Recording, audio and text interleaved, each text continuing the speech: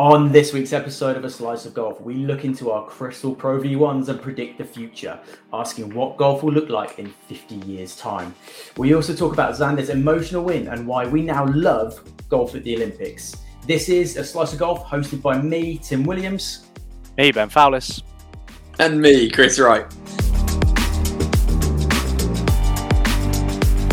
Hello everybody, welcome back. It's another episode of A Slice of Golf. We're back for another week. Chaps, as ever, I'm joined by Chris and Ben. Let's not muck around, let's get into it. Let's talk about what we've been doing. Busy weekend for the chaps, myself, less so. Who should we start with? Chris, do you want to talk us through the Sunday Red Day? Do I want to... Yeah, I suppose so. I mean, I was on the losing team, so I'm not sure how much I want to go into the reason to talk to us then. Yeah, I'm still feeling a bit bitter, and after I'll put it this way: we've now, it was Surrey versus Sussex. This was year 2. Year 1, we got absolutely hammered. It was something like 7.5 to a half, or something ridiculous. This year was closer. We got beat 4.5 to 3.5. Okay. So it was better. I did win my match, although I've got, when you're a bit like, I'm not really sure how I've won my match, because me and my playing partner both played some distinctly average golf. One of the guys on Team Sussex in our pairing he came third overall in the individuals. It's just that every time he had a really good hole, his playing partner also had a really good hole. And me and my playing partner were dovetailing. So it was either, for both of us, it was either 3 points or nothing. And we just happened to do it on alternate holes, and we ended up winning 2 and 1. So still not entirely sure how we won it. But yeah, really, it was a really enjoyable match. We got the win for our match, but lost overall, which was a shame. But an awesome day. We had 32 people out at Leatherhead Golf Club, which was, considering they've had a lot of rain over the last 6 days. Yeah. The greens were a bit soft in places, but apart from that, it was decent. It was enjoyable. I enjoy playing Leatherhead. I think it's a nice track. And for those who might not be aware or inclined to know about it so far, just give us a very quick touch on Sunday Red, what it is, if people can get involved, want to get involved, what's it all about? For sure. So basically, Sunday Red, you've got the community. You hear us, if you listen to the pod, you probably hear us talk about it at the end of every show. It's free to join. It's just a giant community of people who are addicted to this awesome sport. Don't have to be a member of a golf club or anything like that. Don't have to have a quote unquote official handicap. And the events are kind of open to everybody. It's all just about having fun, having some competition. We have some little prizes on, nothing major. No one's winning a holiday or anything. So, but yeah, it's all about having fun, having a laugh. And when we do the team matchup, Surrey versus Sussex, it's always, the banter is always flowing with 31 people watching you tee off on the first. Is always a bit of a nervy start for whoever's teeing off first. But yeah, no, it's great. It's all about having a laugh, having a beer or two afterwards, and just enjoying the game. Does that kind of sum it up? Yeah, and if they wanted to, how does one get involved in Sunday Red? Good question. Just go to sundayredgolf.co.uk and you can join for free there. That's the easiest way to do it. That will give you the link to the community. Then you can connect with myself, Tim, and Ben are all in the community, so you can connect with us there. Just do that way. Yeah, if you want to come to events, there's no you don't have to be, you don't have to be a member or anything. It's just be one of the first to sign up when they get released, because we limit the numbers, mainly because it's a nightmare for me to organise. Good. But how did I play overall on the day? On Saturday, I had the best range session I think I've had in 3 years. In 3 years? Yeah, I don't think I've hit the ball as well as I was hitting it as I was on Saturday. I don't think I can quite put that down. Ben set me a training program, Tim. I don't know if you knew this. Ben set me a get rid of the dad bod and start moving better program. What was it you called me last week, Ben? Just plain old week, wasn't it? I don't think we can quite attribute it to that yet. I mean, we're only like 2.5 weeks in, but yeah, I every shot, when you're just like, that was out the middle, that was out the middle, that was out the middle, and I was like, oh my god, I'm going pro. When are we going? What are we doing? I was confidence was super high for Sunday. In fact, on the range, I didn't hit what I mean. I pulled a lot of shots. Like that was my miss. It was just a slight pull off to the left. Nothing right. First tee, last a tee off, big hammering slice out into the trees. Awesome. Great start, righty. And it didn't really get any better from there. I ended up like thinning or topping way too many shots, and I just couldn't get into a rhythm. I put part of it down to not being able to do a warm-up, part of it down to just kind of not being... When I'm hosting, I'm kind of not really focused on the game, if that makes sense. I'm kind of making sure everybody else is doing their thing. But yeah, it took me 9 holes to get into it. I scored 12 points on the front 9 and 16, 17 on the back. So it just took me a while to get into it. And even on the back 9, there was stupid shots that were just not good golf shots. But so I'm not quite sure where the range session went in between Saturday 4 p.m. and Sunday 1 p.m. But golf game disappeared somewhere in there. But yeah, I got as close as one of my closest efforts to a hole in one as well. Second hole, knifey 8 iron. When you hit it and you're like, yeah, I even said, "Oh, I've hit that so badly," and then I looked up and was like, "That's on 9." And then it bounced, and we all went. No one said a word, and you're like, and it a foot from the hole. I was like, that was just not a good golf shot. If I may though, you wouldn't want that. Oh, definitely not. Hole in one. God no. And especially not on a Sunday red day where I've got to buy drinks for however many people are out on the day as well. That'd be a disaster. I feel like there's a conversation topic will come in that is in there some point about you're right. If I what hole in one would you not be willing to take, but we simply do not have time to get into that this week. Yeah.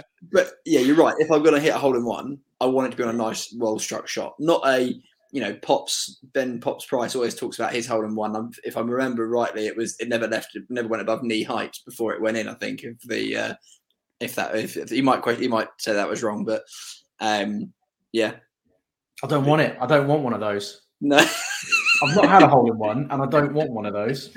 No, as in I don't want a bad hole in one. I want just a well-struck 5-yard draw, one bounce in the hole. Happy days. Yeah. Lovely.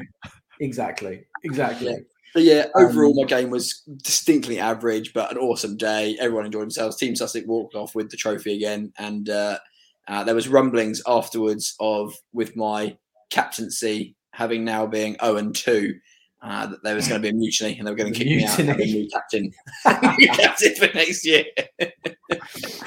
Wow, drama in Team Surrey. I mean, you did commit, if I may, the cardinal sin of assuming that range form was going to translate to course form, which as we all know, I didn't assume it was. I just felt really, really good, and I had I always have one swing thought, and I had that swing thought, and I was just like, this is working great. I obviously am very aware that I'm, moving your game from range to course is not as smooth as we'd like it to be. But I'm still delighted with that range session. I'm still like, okay, I'll go back to the range, work on the same things. No, I'm moving in, and I feel like I'm moving in the right direction. And hopefully before long, it'll start coming out on the golf course. Slice of golf, rule number 21, never trust a range session. No. I like it. Rule 21. Rule 21. Never trust a range session. I want to refer to that. Rule 21. Never trust a range session. I did message the guy who I was playing against the night before and said, just to let you know. No. I've just had my best ever range session. No, what were you thinking? Wait, and I included, which we all know means I'm going to be an absolute shit show tomorrow. So congrats on the win. Well done. Don't even talk about it in future. Right. Benjamin, have you had a little trip at the weekend? I'm not going to call it a trip. Yeah. Had quite a big week. So the new golf brand is officially up and running. I had all the clothing through last week, so it's meant that it's been all hands on deck, getting everything together, website together, all stuff like that. So I've been nipping in and out of T-Box, been there kind of for a bit today, which is good. But heading back to the weekend, it was a friend of ours' 30th, and we went to university in Bournemouth. And whenever we kind of have a social together, a lot of us always suggest, well, let's just go down to Bournemouth. That's where we all met, and it's bloody good time when you get down there. So, I bit the bullet and drove down there. So the 3.5 hour drive from East London, as we all know, that's just perfect golf prep. So, to be fair, over the last, how long we've been back into golf? 3 years, 4 years. You've done 0 of the drives. So this is probably just making up for a little bit of lost time. Yeah. I mean, that's what I said to Doltz, because he's been driving, so it was like, right, now that I've got a car, I should probably return the favour. And after the weekend, as I dropped him off, I said, well, that was a fucking stupid idea. I'm not doing this again. I'll just drive to yours and I'll just pay for your petrol next time, because I don't like this. No, it's not just the petrol though, is it? It's the mind space. It's the effort of drive. Like it's an effort. You should repay the favour. He made cardinal sin of saying, "Oh, I quite like driving." So I'm like, well, there you go. I don't, so we'll let you do the honours. I'll just drive to yours, and we can go from there. Had good news Thursday night. I got the call that the big dog was finally back in stock. The driver shaft, after 9 long weeks, had been delivered. Thank you, Ping. So I got the disco stick back for the weekend, which is good. So headed down, as I said, to Bournemouth, but there's a little pit stop about half an hour out in Romsey. Paultons. You must have heard of Paultons Park, the theme park. No. Anyone? I think I have. Yeah. Yeah. So it's not quite as big as you thought, Park at Alton Towers, I don't think. Well, this is the golf centre. It actually lines the theme park. So, sorry, Paultons Park is a golf centre. I thought Paultons Park was a theme park. No. Yeah. Paultons Park is a theme park. Right. Paultons Golf Centre is a golf centre. So you have Paultons Park, the theme park, Paultons. But they're not one and the same thing. Not one and the same thing. It's they not line. No, they line each other. So you've got golf balls being sliced into a theme park. Ring fencing, yeah. So you follow the border fencing of the theme park for like a 4-hole stretch. So it's quite off-putting hearing people just like screaming their faces off as you're trying to hit putts. It's quite unusual. Yeah, it's quite an experience. But fair play to them. The course was kind of immaculate. It has kind of lots of different variety to it. It's quite tight. We played it off the competition tees both days, which adds, I think, about 400 yards all in total, which obviously makes it a course significantly longer. So it played quite long for us. And in particular, there was when we got on the first tee, there was a local rule in play that if you hit it into the deep rough, which at times was only probably 10 feet away from the fairway, they basically just said, don't bother going to look because you won't find it. It's just local rule, 1-stroke penalty, just play the drop. Like, right, fine. As soon as you hit the ball into the first deep rough, you understood why. It was like US Open style. We're talking just below knee height. I have no idea why they've not taken a mower to it, because those things will just be swallowing up golf balls all day long, and I can't imagine the members being particularly... They're getting some free balls to sell, aren't they? Yeah, well, maybe so. Trying to make up for lost time. Hang on. So you hit your shot off the tee. Yeah. It goes 20 yards offline. Or let's say you've sliced it and it's gone into the trees. It's definitely OB. You would still only have to take a 1-shot penalty. No, if it's trees, if it's standard OB, it's standard. Got you. So only if it was in only if it's in the deep rough. It was brutal. You wouldn't even try and play out of it. So yeah, that was quite an interesting term. But as I said, first day back with the driver, which first few felt really, really rusty. There was some utter shite going on, but by Sunday, kind of we were back up to speed and back to where we were. The one thing that let me down all weekend was the putter. I don't really know why. Absolutely no idea. Putting's been great recently, but this weekend I went 35, 36 putts, which I've been sub 32 recently, and there were so many occasions where I was like 20 feet away and I would knock it to like 5 feet. It wasn't even within gimme range. And it was just like 5 feet, 6 feet putts that I would make them, but just was generally speaking, putter was shite, and there's no excuse for it because the greens were so consistent there. They were immaculate and all consistent speed. So yeah, didn't feel great with that, but turn go. You were unsure when we spoke last whether you were going to get this second round in because it was his 30th birthday party. and you were wondering how hungover you were going to be. What level of hungover were we on day 2, and was your golf better or worse? Yeah, so the celebrations took a little turn of events. So instead of kind of going to another bar or so, we decided to make the brilliant decision to go to a casino, and all three of us got our pants pulled down and got spanked. So at that point, it was kind of like, how quickly? Fuck's How sake, quickly? Like walking the door. let's go home. I mean, within about 45 minutes. I mean, one of the boys decided to fully send it, and very quickly got told that was kind of the wrong decision. I was kind of nursing it to begin with, treading in a little bit, and then it very quickly tailed off. Caddy, whose birthday it was, started off. He went up, and then I think he got sucked into going quite aggressive, and quickly lost. Roulette, which is just stupid, isn't it? It's absolutely all down to chance.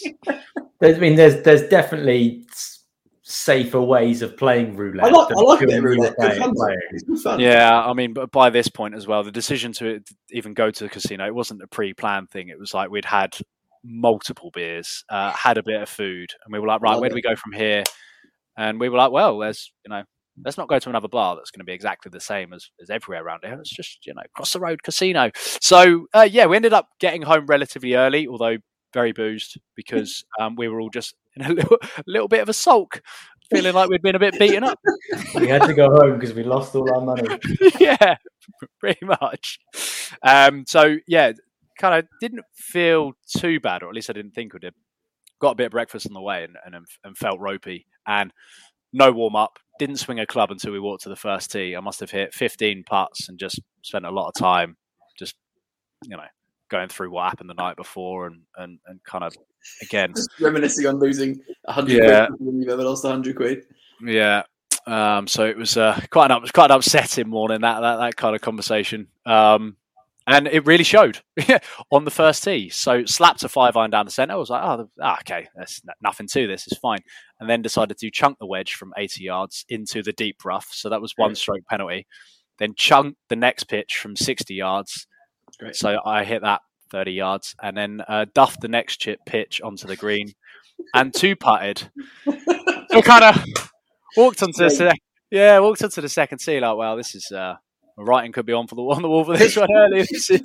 This is not going well. Started off with a blob, and then I decided to hit two of the best shots of my life. Absolutely ripped. Kind of stepped on the second tee. I think at that point you were like, let's just enjoy it. Absolutely hammered the driver. It was a 540 yard par 5. I think went driver 5-iron, left a 5-iron about 15 feet from the pin. Nice. So I had an eagle putt. It was one of the best 5-irons I've ever hit. Ooh, big drive. Well done. And then I decided to leave the eagle putt 5 feet short. So continued on the putting show, and then thankfully made the 5 foot for birdie. But never leaving an eagle putt short, and broke that right down. It was from 15 feet as well. What rule number are we making that? Rule 33, never leave an eagle putt short? Yeah, never. I think that's a higher rule than the range one. That's maybe like a 16 or 17, to be honest. Okay. Right. Rule 17. I remember the practice stroke was great. Felt good. I was like, yep, that tempo's good. And then absolutely shat my pants standing over it. Just completely decelled into it. And I knew it as soon as I hit it. And wait, can I pause this for a second? Yeah. I think we need to do this as a discussion piece. Maybe next week, come up with like 3 rules each that we need to set the slice of golf rules of golf. The 10 Commandments. The 10 Commandments. Done. So yeah, and the what made it worse is the lad that I play with. I get more stick off him than anyone else I play with. We both give it to each other a hell of a lot. So needless to say, he lapped that up. The fact that I left the 5 foot eagle quite short. And kind of dined out on that all day. But after blobbing the first, I was 20 points for 40 strokes at the turn. So after that, I was pretty good. So with a blob, you had got 20 points on the front 9. Yeah, and there was multiple occasions of like leaving 8-foot putts short and just not actually ever giving them a chance. So everything was good up until we got to the green. Kept the ball in play. Wedge shots was sticking them pretty close. Keeping the ball, on the fairway. I think I hit 66% of fairways on Sunday, 69% of fairways on Saturday. So everything was going in the right direction.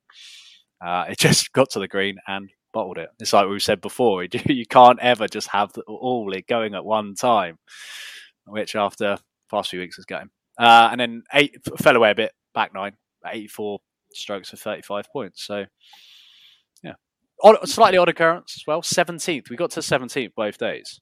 The stroke index one, hardest hole. It's uphill into the wind. It's like a 440-yard par 4. It's a fairly small green.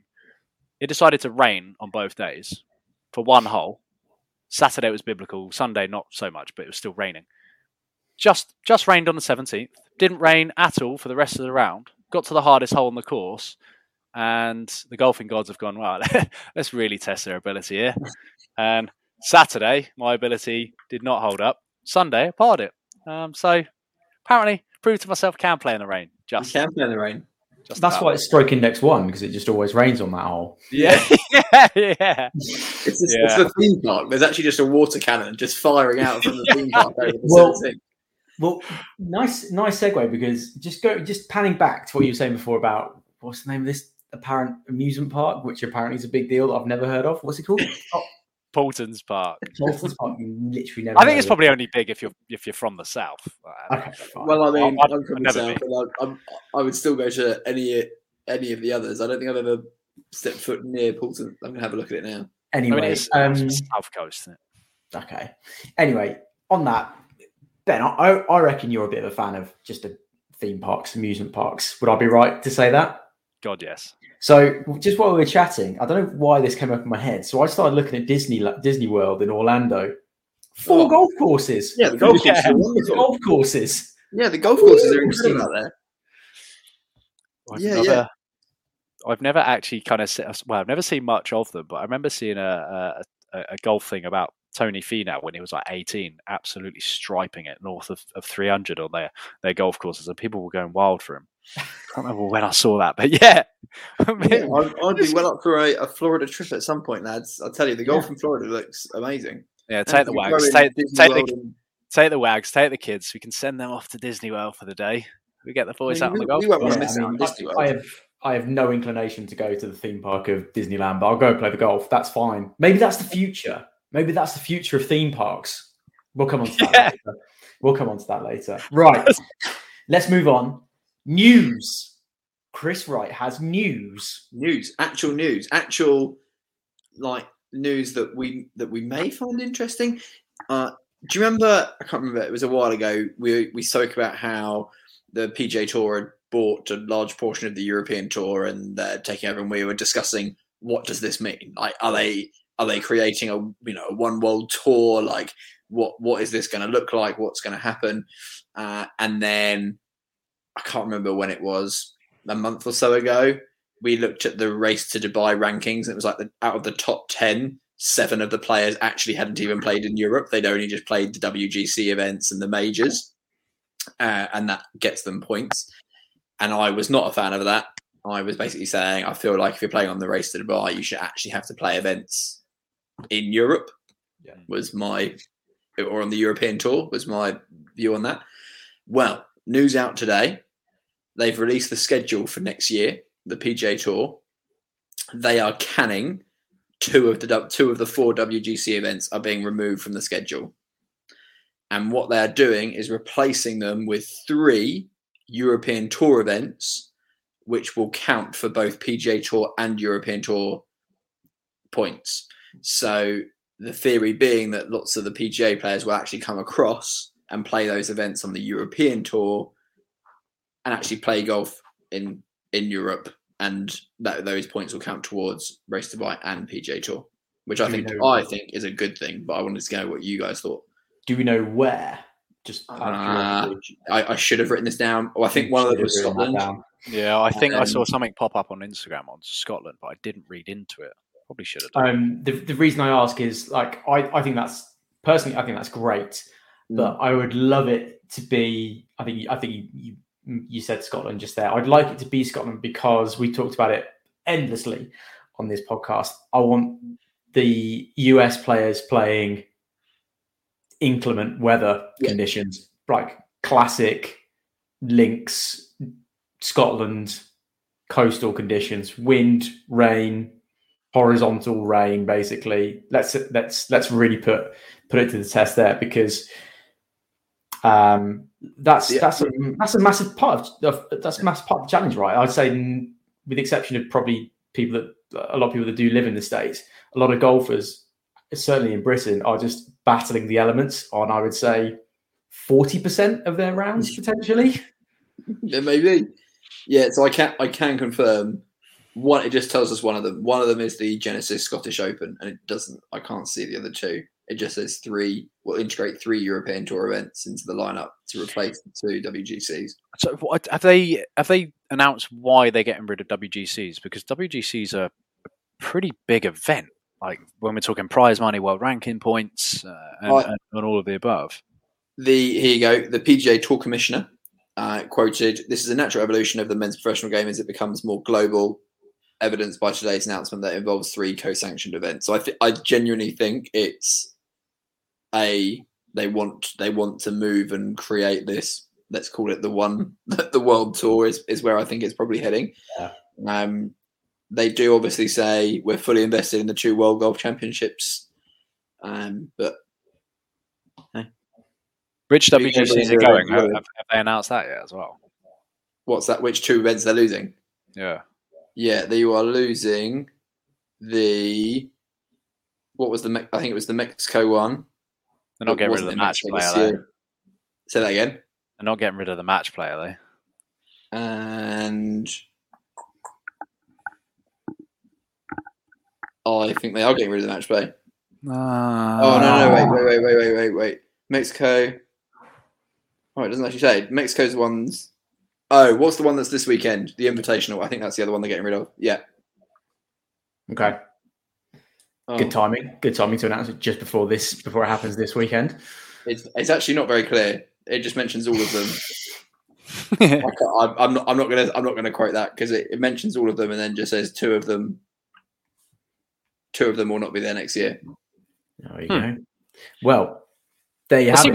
That does seem a shame. I think it's a great idea. I think moving the game forward gets more players over here. I've seen that they're boosting the prize purse, which is great.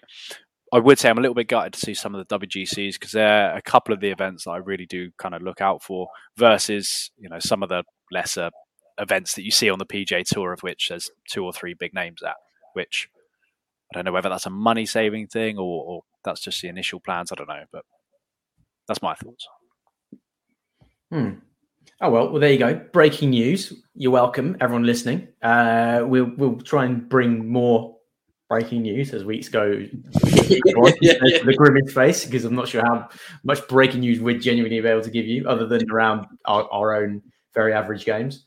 Right, let's move on. Let's talk about pros. So obviously, Olympics is in full flow at the moment, and the men's event took place over last weekend. Women's starts tomorrow. We're recording this on Tuesday, so it starts Wednesday. So Xander takes the win. Disclaimer: it's still not a major, so mine still does stand. I wanted to set this up being like, so last week you two just basically said that Xander would never win a major. And I don't disagree. This isn't a major, but it is a fairly big competition. Mm-hmm. There's an interesting stat that I'm hoping one of you two will throw into the mix here. But how are you two feeling after telling him that he's not going to win a major and then him going and winning Olympic gold? It's not a major, so it still stands. And also, just a disclaimer, I don't want him not to win a major. No, sure. I was very happy for him to win a major. I was put on the spot last week and I had to come up with an answer. So there we go. I still stand by that prediction, mainly because I still think Morikawa is just going to come and dominate some of the majors for the coming years. The one interesting thing that I think may now change or possibly change your views on Xander, every time because was it 3 times or something he's led in a major, and bottled it, basically. And all his wins have come where he's been behind and he's chased the leader and won. This was the first time that he's been leading on day 3 and actually been able to hold on to that win. And I imagine that will have quite a big psychological boost for him, knowing that he can hold that position. And I wonder whether that could help his chances of winning a major in the future. Possibly. The other thing I would say to that is I think, and I didn't realise this going into the Olympic competition, and I should have read up more going into it. What's come out since obviously he took the gold at the weekend was, I would say, the amount of emotional capital that he, from a family point of view, have invested in the Olympics. So I wrote this down to talk about this. It seems like a good opportune moment to talk about it. So basically, it was an emotional win for Xander. So for those of you who may not be aware, I mean, a lot of you will be because he put it all over his website and social platforms. Basically, Xander's dad was an incredibly talented athlete in his youth, and he was training to be a decathlete for Germany about 40 years ago, I think it was. I won't go into the full details, but there was obviously a very unfortunate tragic event, which meant that he never got the opportunity to progress and represent at the Olympics. So there was definitely some emotional capital, I would say, wrapped up with Xander going into this weekend. Whether that makes it a distinction to kind of how he approaches the majors, I don't know. But it did all, I suppose it puts it in a slightly different place from, we talked about the Olympics last week, about how it's not a major and doesn't mean as much. And every now and then you do need to kind of pivot and think, oh, you know what, it is the Olympics, and a lot of people have a lot invested in the Olympics for lots of different reasons. So, maybe I haven't come full circle on golf at the Olympics yet, but I'm certainly thinking about it a little bit differently as a result of the weekend, for sure.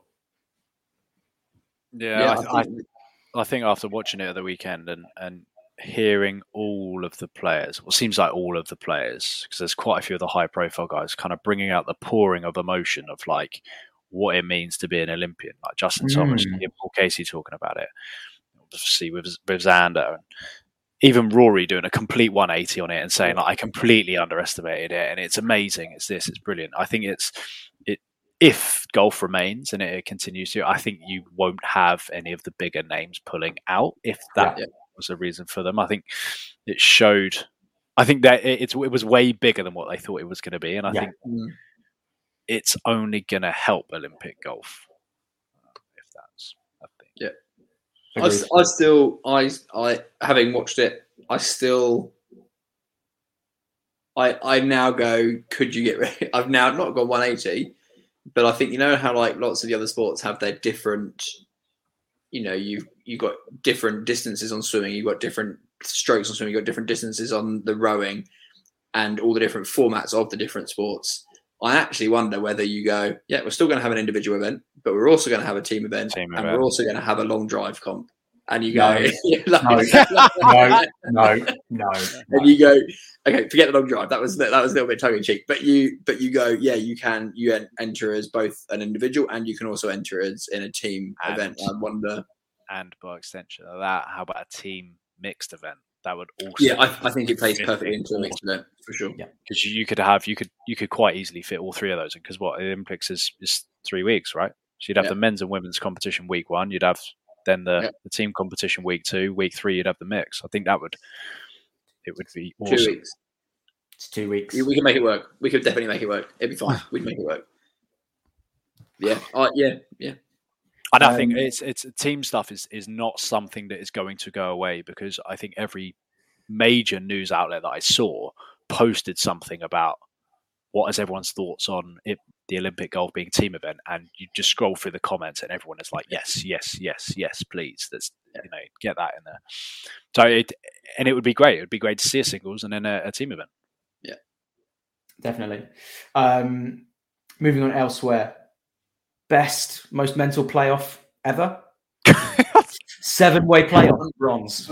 Unbelievable. I mean, can we acknowledge Morikawa's lie in the bunker? I've never seen a worse lie a plug. Like he hit a shot, and you heard it hit, and you're like, "That's going to be plugged." And then they show the picture of it, and you're like, "You can't see the ball."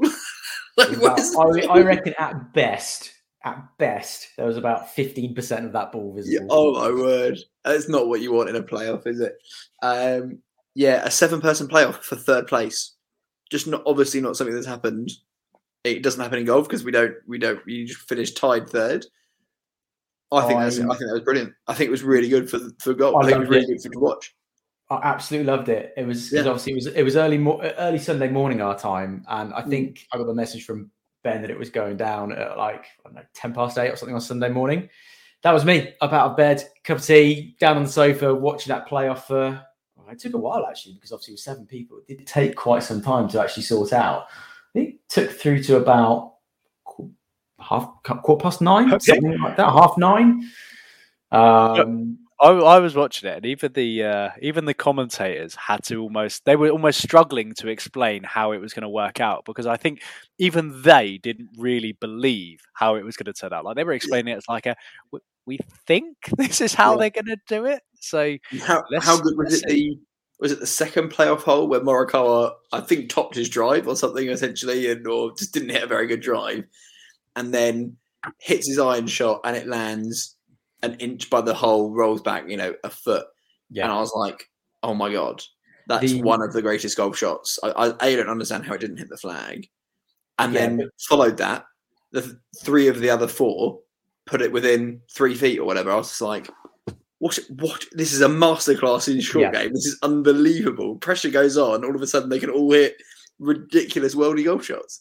I mean, it got to a brilliant position where it was almost like every shot was effectively a sudden death shot in that 100%. Format. Yeah, 2 people eliminated after the first hole, and exactly to your point, you're dropping it. I don't know how far it was. I mean, it looked about literally 2 foot that Morikawa put it from the pin, and then it's kind of like we'll beat that. CT Pan was literally just outside it, I think. Yeah. But it was literally like every stroke was sudden death. Honestly, I'm going to park that for there because I'm going to come back to that later. But okay, fine. But yeah, just got me thinking. I actually wrote down second playoff hole just for 3 probably the greatest approach shots I've ever seen in my life. And can you imagine being Morikawa and just thinking, "There you go, lads. I've set the bar there. Beat that." And then watching 3 other people or 4 people go and do it, you're like, "Right, yeah, right. Well done. You've absolutely done that." I think talking about the playoff as well, like you've got to give massive, massive credit for CT Pan taking that because the players that were in that playoff, a lot of players would have absolutely crumbled there. Was it 2 or 3 major winners that he was in the playoff with? Players that have been there on the big stage time and time again. I have to admit, I was rooting for Hideki. I kind of just wanted him to get on the podium, given it's his home Olympics. I was a bit gutted he didn't, but you see CT Pan win it. It was like fair play. And also Sabatini, got to give him credit as well for changing to Slovakian, kind of taking nationality because he wouldn't have made the team for South Africa. And what was him and CT Pan were both in the same final in the group, weren't they? And they were group 13 or something, right? And then they go and hit, what was it, a 61 and a 63 to make the playoffs. Yeah. What kind of mental goal? Like, just unbelievable to get into that position in the first place. And I just, what golf they must have been playing on that final day. Yeah, absolutely. Well, look, I'm now excited to watch the women's comp on the same course. So as I say, that team's off tomorrow. So hopefully that'll have, if that has like a fraction of the drama of the men's, then that's going to be a compelling watch as well. Anything else on the pros before we move on, chaps? Or should we move on to our feature discussion of the week? Now I'm quite excited about this for 2 reasons. Firstly, it's a bit of a crystal ball kind of situation, and secondly, I ruffled Ben's feathers earlier because I meant apparently in the brief for this week I mentioned that it was like what's going to happen in the next 50 years time. What will golf look like? And then when I messaged everyone, the chaps earlier today, I put down, right, what does golf look like in 30 years' time? And apparently that 20-year gap was enough to completely throw them. I have no idea where he's going with this. I don't know how batshit crazy he's gone with his ideas. I don't. If he's probably been watching Minority Report or something, or Blade Runner. He's getting some ideas.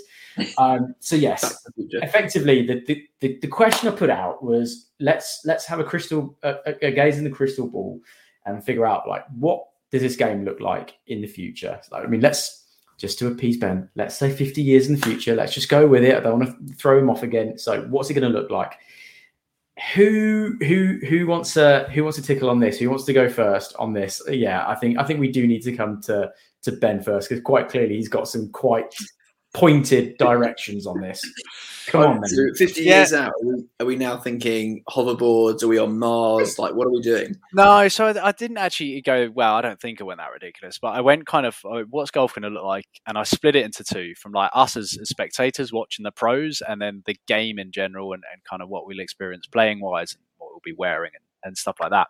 I'll start off with the pros first, and this is the bit that threw me because it kind of then starts to adjust my timeline of who's going to be the best player in the world, who's going to be where, because obviously 20 years is a long time. So can I pause you just for a second? Go on. This is great because I hope what this is going to show the audience. We have been asked a question, and you and I have come up with worlds apart different answers here. So this is great. This is the power of a good question. also, sorry again, just to also jump in. I already enjoy that you've thrown out the phrase. Oh, this interferes with my timeline, which just demonstrates to me how deep you've gone with this. Yeah. So when you posed it initially last week, I started having a think. I was like, no, I was kind of struggling for about 5 minutes, and then I started on Tiger Train. And then it just come flowing out, and I was just like, this. So, in 50 years' time, unfortunately, I'm anticipating Tiger will potentially no longer be with us. He'll be 95. So are you predicting his death here? What year is he dying? I don't know. He's had some car crashes and some things. I don't know whether let's not go down this route, please. Can we not go down this? We're going to avoid that rabbit hole. The guy's immortal, basically, right? So Tiger will be there forever, but we won't be on watching him play anymore, unfortunately, unless he's swinging a golf club at 95. Then he might tee off at the Masters first, but that will probably be it. But we will be seeing Charlie Woods and Colin Morikawa having it off every single week on the Champions Tour.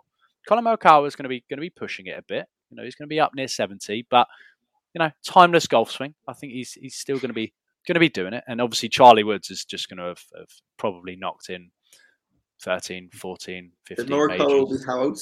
80? No, how old is he now? 22, 70. Yeah. Okay. Yeah. And then Charlie Woods is, I think, 13 or something like that. Right. But on the main tour, we're going to have a 30-year-old Eldrick Woods ripping it up at the PGA Tour. He will already have got his 10 majors in the bag, named after his granddad, heir to Granddad Tiger. And I've got a feeling he's going to absolutely dominate the golfing world, and he's going to be chasing down both Charlie and Tiger. So have you predicted 3 consecutive generations of Woods dominance? Yes. Yes. Incredible. That is exactly what I'm hoping happens. I'm envisaging happen after seeing Charlie's, swing at the age of whatever he was the last time we saw him on TV, and everyone went mental for it. It's going to happen. Question. Oh, yeah, go on, mate. Have there? I might be missing some really obvious ones here. Have there been any father-son golfers on the Pro Tour that we know of off the top of our heads? Good question. Ooh. Has this ever happened before? Is what I'm asking, basically. I don't know. I don't actually know. No. You carry on talking. I'll do some good. Yeah, good. And then finally, my final point with kind of watching the pros is that with American PGA Tour coverage, in 50 years' time, you'll get to see one backswing every hour. That's it. No more. It will go to adverts. It will go to sea views, trees, scenery, but you'll get to see just one swing an hour. And that's your lot, I'm afraid.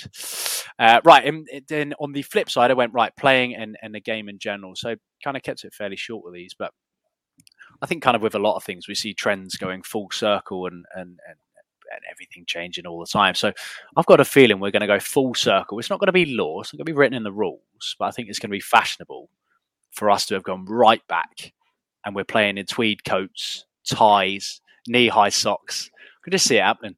There's going to be some fruitcake who starts it, and then that's it. That's going to be the style on the course. Maybe not the tweed coats in the summer, but it might work in the UK. And ultimately, I kind of finish off with, I feel golf is a bit timeless. I don't think we'll see too much of a shake-up in regards to formatting. We haven't over the past 100 and whatever years the game's been played. I still think it's going to be played over 18 holes. There's going to be spin-off events of having shorter formats, but I don't think that's going to be played in the main department, because, as you know, we've said before, 9 holes are fun. Playing a 9-hole course is fun. But I always feel like that's just about my warm-up, and then I kind of feel like there's something missing, and I feel like that would be the same if you were to play in 12 holes. So I think the heritage and the history of golf will stay. We'll still be playing 18 holes, but I can see general noise just being allowed. So when players are on tee boxes, chatter amongst the fans is just the norm, and you just have to hit with that. And then I think a lot more courses are going to start following Phoenix's route and going in more stadium holes, because it's iconic, it's fun, they can make an absolute ton of cash. I just think some of the lesser tournaments are going to start doing that. We won't see it at major events, but I think some of the smaller tournaments, you're going to see more stadium holes. That's your lot. Okay. Interesting on the final point, because I confidently predict Chris and I are going to go similar routes on this point. I'm just to go back to Father Sons, we've got obviously the original duo of old Tom Morris and young Tom Morris. Then we go into, there's no one who's absolutely dominated both, but you've got Jack Nicklaus and Gary Nicklaus, Gary played 3 seasons on the PGA Tour. Claude Harmon Sr. and Butch Harmon would be a fairly famous one, I suppose. And that's pretty much it, according to the one article that I've looked at here. I've gone wildly different to how Ben's answered this question. I almost have gone entirely with format and gone into how I think the game will be played and viewed. And I think a big part of this will be because of wanting to get more people into it, but making it more, viewer friendly? Broadcast friendly. Yeah, broadcast friendly. Like, you think about, and I've basically modelled this off cricket, because you think about Ben, I don't disagree with you. My first question was, what did golf look like 50 years ago, and what does it look like now? And the answer is identical, essentially, right? There is, apart from tech changes or whatever, it's identical. The game is the same. I actually hope that they go some slightly different routes, and I hope that they actually do something like this, because to get more people into the game, it's the same as cricket, right? You play a 4 or 5 day test match, whatever it is, and it can still be a fucking draw. What a bore. Like, are you joking? Like, you go there and beg to differ there. I still love a test match. Yeah, but you go on day one, you watch on day one, and you're like, okay, well, that actually, whatever happens on day 2, 3, 4, or whatever is actually going to impact it. It's not many people. And again, how many test matches do they have a year in cricket? Not that many? Or do they have, I've known nothing about cricket? Quite a few. Okay, fine. I feel like you probably get about 15. Fine. So golf every week is a 4-day event. People can't and don't just sit, or not many people just sit there and watch all 4 days of all the golf that's going on. So I think they need to make it more accessible to the viewer. And I think what will happen is it'll go a similar route. So like cricket went 1 day test matches and 2020. And I do think golf will end up going this way. I think they'll always keep the 4-day format. That's not going to go anywhere. And I really hope it doesn't. But I do think they'll go to 1 day events. They already do 1 day events in the smaller tours as you're working your way up. But I think that would create a big buzz, because you get all the fans going there for the 1 day. You're going to have a winner at the end of the day. I think the 2020 version of golf, Ben, kind of ties in with what you're saying about the more stadium holes. It wouldn't surprise me if they literally built courses where there was 6 stadium holes. and you or developed the infrastructure around 6 holes on any golf course that you could play a mixture of the holes, and that's the 6 holes that they play, and they play of an evening, and there's fewer players, there's 30 players or 20 players or whatever that go and compete on that one evening. It's a party atmosphere.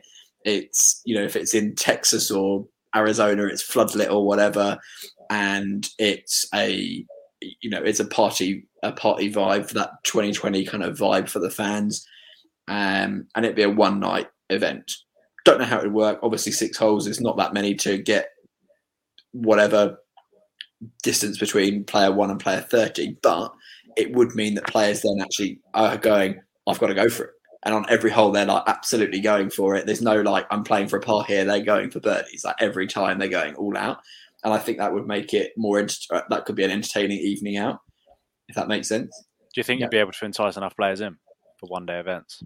Money speaks, right? If you're going to make a fortune of sponsorship, if you're going to make a fortune off that, and I think I don't know if it would, could you tie them into PGA points? I have no idea, if that's what it looks like. I think these could all be used as PGA Tour events or European Tour events.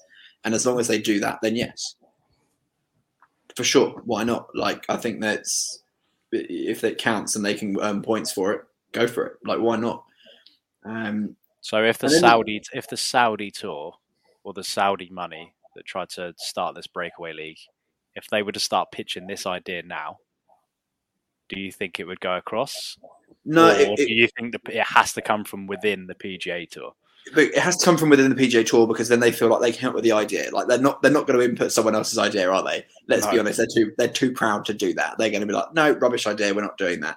If you got someone in there and be like, hey, I've got a really good idea, push this up, and someone at the top goes, you know what? I've had this really good idea. They can take full credit for it. They can own the idea, that I think it could happen. And that, for me, I would enjoy going to a one night, sitting in a stadium or sitting in a big stand, watching over the course of 6 holes or whatever, and having a few beers and a bit of a party around, watching some pro golf smash it out over 6 holes or whatever. I think that could be quite enjoyable. Yeah. The only other thing, and this I don't particularly want, but can really picture this happening because of Topgolf, and Topgolf have just been bought by Callaway, right? I think. I think you might find more.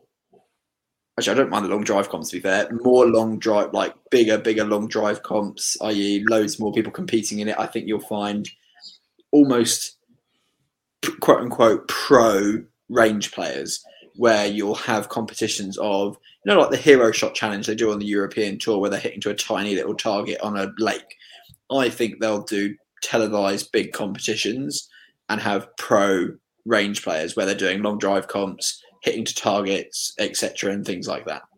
I wouldn't be upset to see the size of long drive go, because it's kind of grow, just because you watch what they do, and they are incredible athletes. For them to be swinging at that speed and hit the ball anywhere on the planet, well, just to hit at that speed is incredible, but to get it on the planet, it's some feat. And I don't know the prize money, I have to admit, but the television exposure is like next to nothing.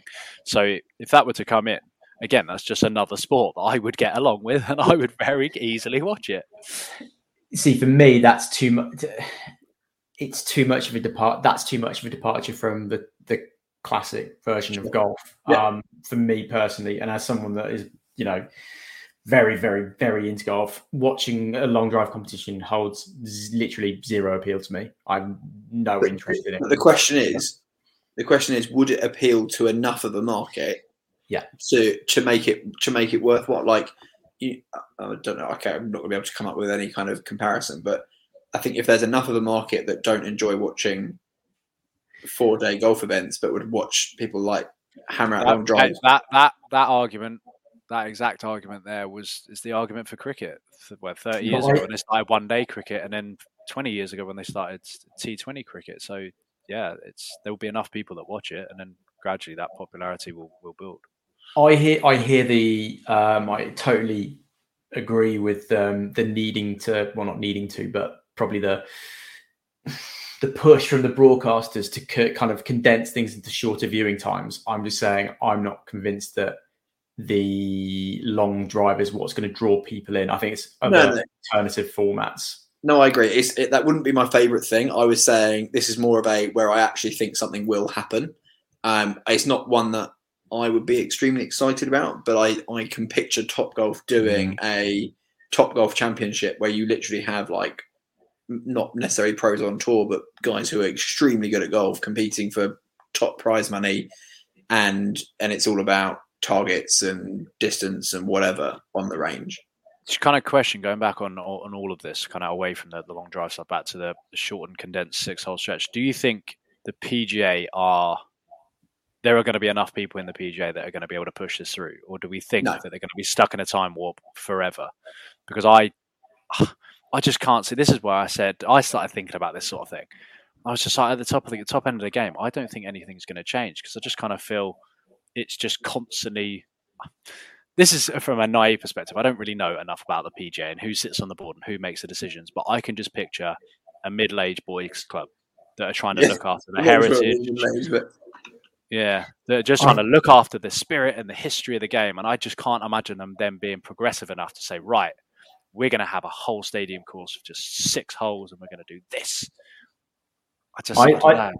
I think honestly, I'm not saying this is where I want it to go because I'm very happy with things as they are, just to be absolutely clear. But seeing what's happened into other formats, and the cricket analogy is the perfect one, I can very, very conceivably see a situation whereby fewer 4-day traditional events are on the PGA calendar, and there are designated weekends given up and given to alternate formats, which are designed in these kind of shorter windows, whereby, you know, the top players, you can say to them, you know what, you can go and play this event, and, you know, maybe you say, you know what, there are no ranking points assigned to it, but there's you know, prize money.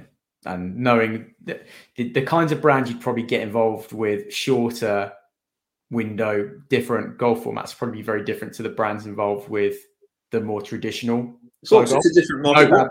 No bad thing at all. Yeah. In my opinion, I'm not saying it's necessarily where I want it to go, but I think if it is going to bring in new people and new viewers to the game, and almost as a segue to the longer 4-day version of the game, then if it's a way to be inclusive, then I'm not necessarily opposed to it.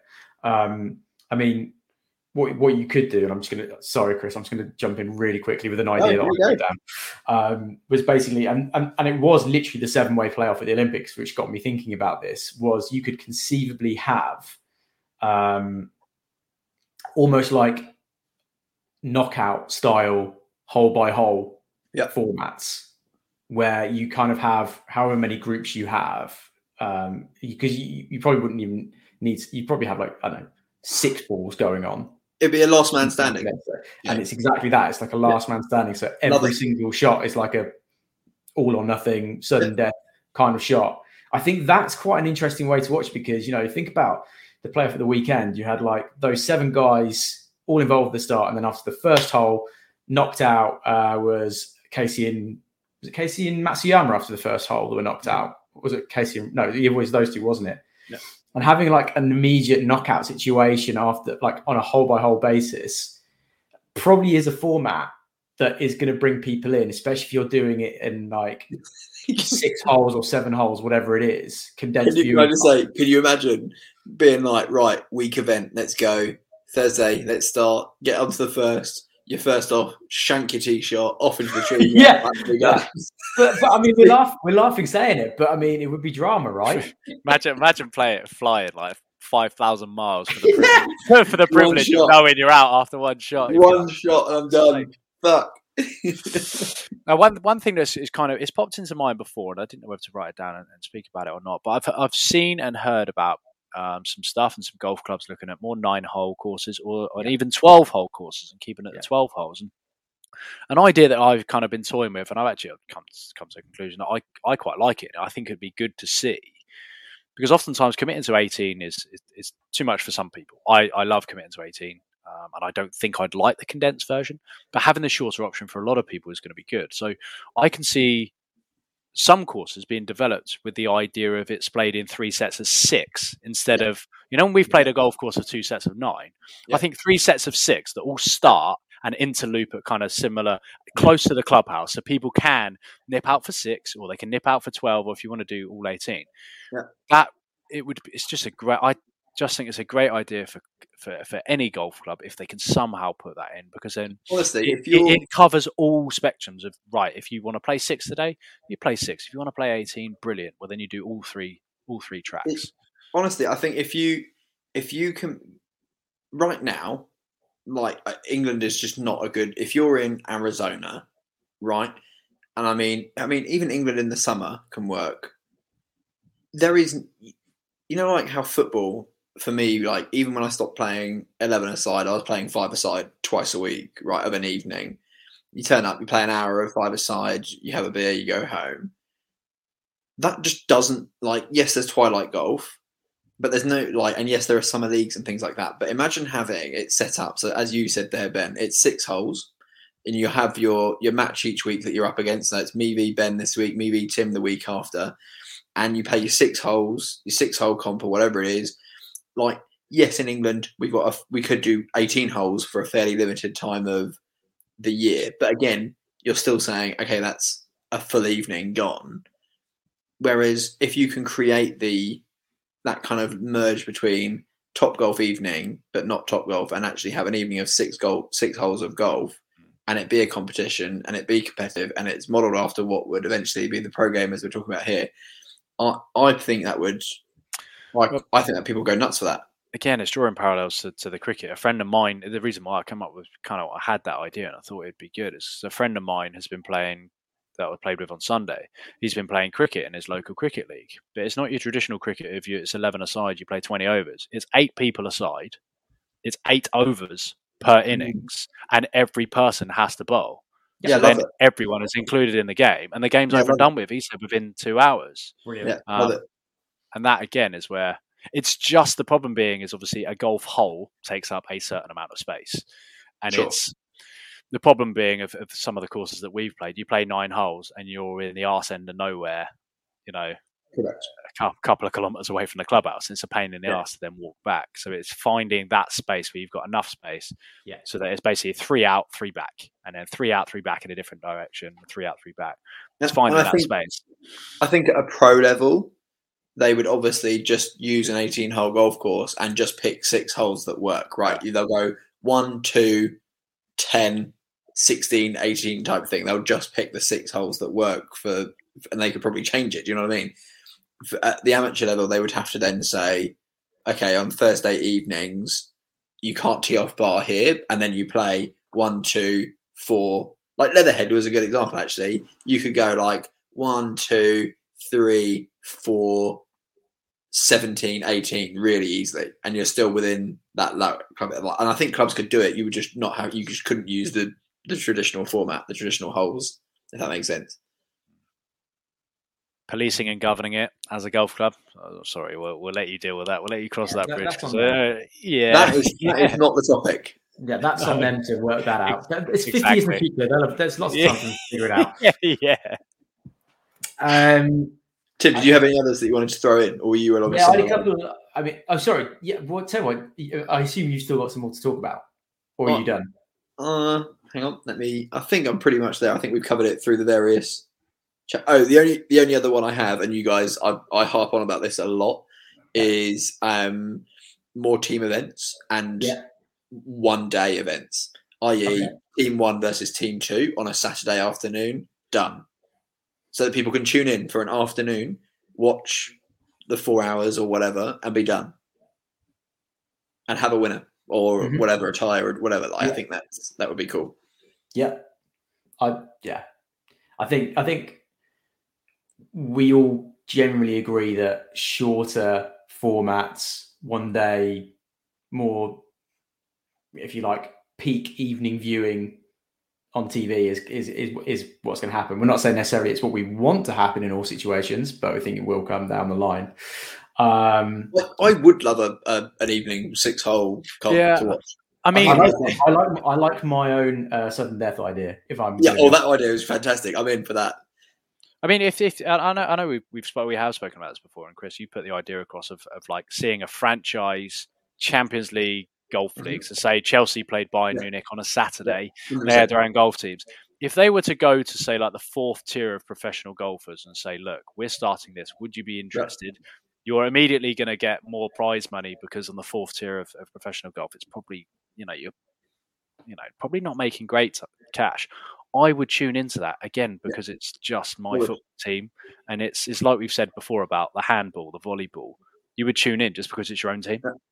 Yeah, and Atletico Madrid have hockey, basketball, handball. Like they have 17 sports or whatever. I'm like, just add golf to the mix. Yeah, and I think it would even the golf's never going to be at the standard of the PGA Tour boys because you're not going to convince them to come over, and that's fine. But I would tune into it if it's a one-day match and it's 4 Chelsea players versus 4 Atletico Madrid players. Yeah. I think it would be flipping awesome. I think you'd struggle to get a Birmingham side together, Timbo. But they'd be hey, look, they'd be better than the football team. Yeah. anything to detract from Birmingham being awful at football. Tim, what are your ideas? What have you got left? Yeah, so the ones I've got left are reduced fields at the majors because, and this might be very okay. Hear me out on this one, because what I'm saying is men and women's events taking place at the same time over the same days. I'd even go as far as potentially you even go alternate 4 balls. So 4 women go out, 4 men go out, and so on and so on and so on and so on. Have them out on course at the same time. Share the broadcasting, share the limelight, grow the women's game, grow the men's game. It's difficult because the very nature of, taking the Open as an example, because that field is the size of that field does mean you can get the amateurs in, which is a really important, really, really, really, really important part of the majors. But I think it would be really good. I love the idea because I think at the end of the day, if you are playing in like the majors, it's supposed to be the best of the best. And if you cut down that field, okay, well, you're just going to have to play even better to get yourself in there. It's, what are the chances? Look at the last majors, the last run of majors. It's all of the big players in the world. The guy who is ranked 150th in the world does not go on to win. It's a real 100 to 1 shot. Ultimately, they're there just to say they've been there and potentially make a cut, pick up a check, and maybe do well. But ultimately, a major should be, for me, about the best players playing the best courses in the hardest conditions in the best tournaments. Totally to condense in the field, for me, brilliant. Go for it. Would you keep the cut, or would you remove the cut? No, you keep the cut, but you obviously have the cuts unique to the men's comp and the women's comp. Yeah, but would you? So if you're reducing the field, so if you're reducing it to 70 players, would you have a cut at say 20 for the top 25 go through type thing? Yeah, you just need to do it so you're factoring how many. I think you're still working within the same hours of a usual major event. Yeah, but you're accommodating both the women's comp and the men's 100%. Comp within that time frame. Because exactly to Ben's point, to me, I would place more importance on the best female players being on the course rather than the amateur men at a major event. Or even the guy who's, what do they have, 130 players? I know the majors are slightly smaller, aren't they? But yeah, I agree. That for me, and this is where I go, does it just happen at the majors? Because for me, that, like we spoke about before with tennis, like this should just be happening. Like it should just be men and women playing the same circuit, the same tour, like they did in Ireland this week. Like what? Why aren't they doing that? Why doesn't that already exist? Like that for me is something that has to happen. And if that means reducing the number of players, you then start going, okay, well you have 2 events on for each week. You have the top tier event and then a second tier event.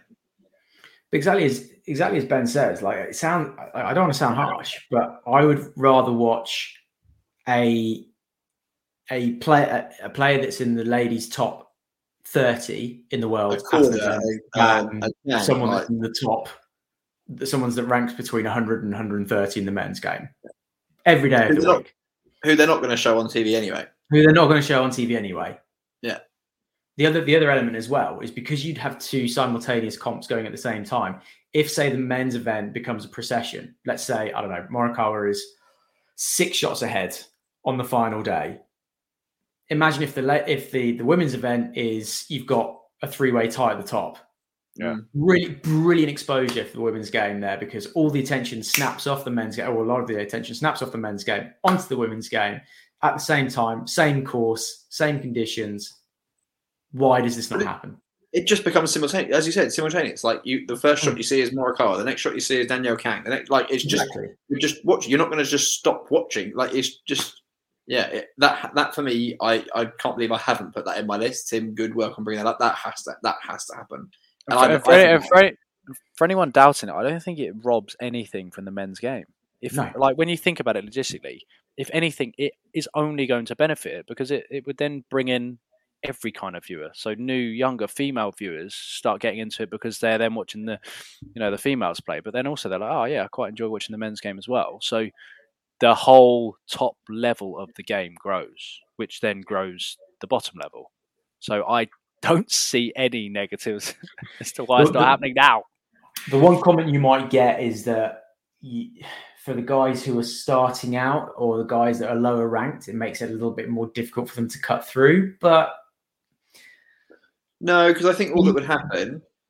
I think you have, as Chris says, you have second tier events. Yeah, you just have a second tier event, and I know they already have the Corn Ferry Tour, but I think you could still have the PGA Tour. Yeah. Name or whatever. Well, like they have at the moment, they have alternate events occasionally, and the guys at the alternate events, generally speaking, no disrespect to them, you don't really know who they are. You've not heard of them because they're alternate events. Well, the big boys are at the main event. Yeah, that so happens. like when there's the BGC season, there's always an alternate event, for example. Yeah, exactly. There's no reason why it can't. Yeah. That was my big one, to be honest. And then the final one, I just had a very general prediction about styles of course in the future.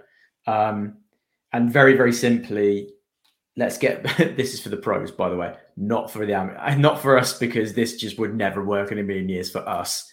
Narrower, less straight, more hazards. That's the course design that needs to happen moving forwards. Putting Sherman tanks in the middle of fairways. Just take bomb and gouge out of the equation. Quite simply, bring the artistry back, bring the thinking golfing back, bring the you almost be like, well, if you're a big hitter, what happens if you're too much of a big hitter, right? Like, at what point does becoming a big hitter become a bit of a not so much of a benefit? So yeah, I would like narrower, narrower, less straight, more hazards. Got it. Higher skill golf courses in the pro game for me. Not in the average game. Not the average game. Basically, I need all the help I can get. Basically, just come and play the European Tour. Yeah, I mean, again, I can't see why this is. We've spoken about this lots. I can't see why this is not being done now. For me, it's the clear and obvious answer to slow down the whole distance debate. I don't know why they're not doing it at the moment. Athletes, golfers are genuine athletes now. They are going to be hitting it further than what they ever have. And again, this relates back to the Tiger effect. It was always going to be the generation after Tiger. It's just there. Go and do it. Start making some adjustments, not making it so easy. But yeah, we'll see. Well, I think that pretty much brings us full circle on the future of golf. And unbelievably, I think we've pretty much agreed on nearly everything we've all said there, which has never happened in the history of this podcast, ever. I was fully expecting. I'll be honest, Ben. I was expecting you to come out with nonsense. Yeah, I was. I'm gonna be honest. I thought the man's had too much coffee. Yeah, there's going to be some weird shit comes out. I didn't know where you were going. Floating hoverboard, and from there. I thought we were in dangerous territory when we started talking about who's still going to be around and who's not going to be around. I was like, that wasn't the purpose. Tiger Woods has taken his brain and put it into a robot, and robots are now allowed to play golf. So I'd watch it. Tiger's brain. I'd pay money to watch it. I'd be there. But hey, we will see where this game goes, and hopefully some of the things we talked about will come into fruition a lot sooner than 50 years time. I think it's fair to say we're all on that hope and that track. Fellas, I've got nothing more. Anything more from you guys before we sign off for this week? No, I'm all good. Hopefully got another 2 rounds in this weekend. So yes. Before we go, before we sign off, myself and Ben are out on the same course on Sunday. No, absolutely. Where are you playing? Ben has snuck into a round at Pedham Place on Sunday. Very nice. So we will feed back with how we got on in next week's pod. As ever, I think that's it for this week. Thanks very much for listening, and we will see you guys all in the next episode. Thanks very much. Thanks, guys. Cheers. See you later. Thank you so much for listening. If you've enjoyed the show, can we ask you a few favours? Tell a friend, hit that subscribe button, and please leave us a review. It massively helps us out and means we can keep doing more of this and building bigger content. The episode is brought to you by both Sunday Red Golf and Tour Champ. Sunday Red is a growing online community of golfers who love the game, don't take it too seriously. We organise competitions, coaching, and loads more. So head on over to sundayredgolf.co.uk. And if you and your mates are looking to settle once and for all who is the best golfer amongst you, why not create your very own tour or event or race to wherever you live? This is all available over at tourchamp.co.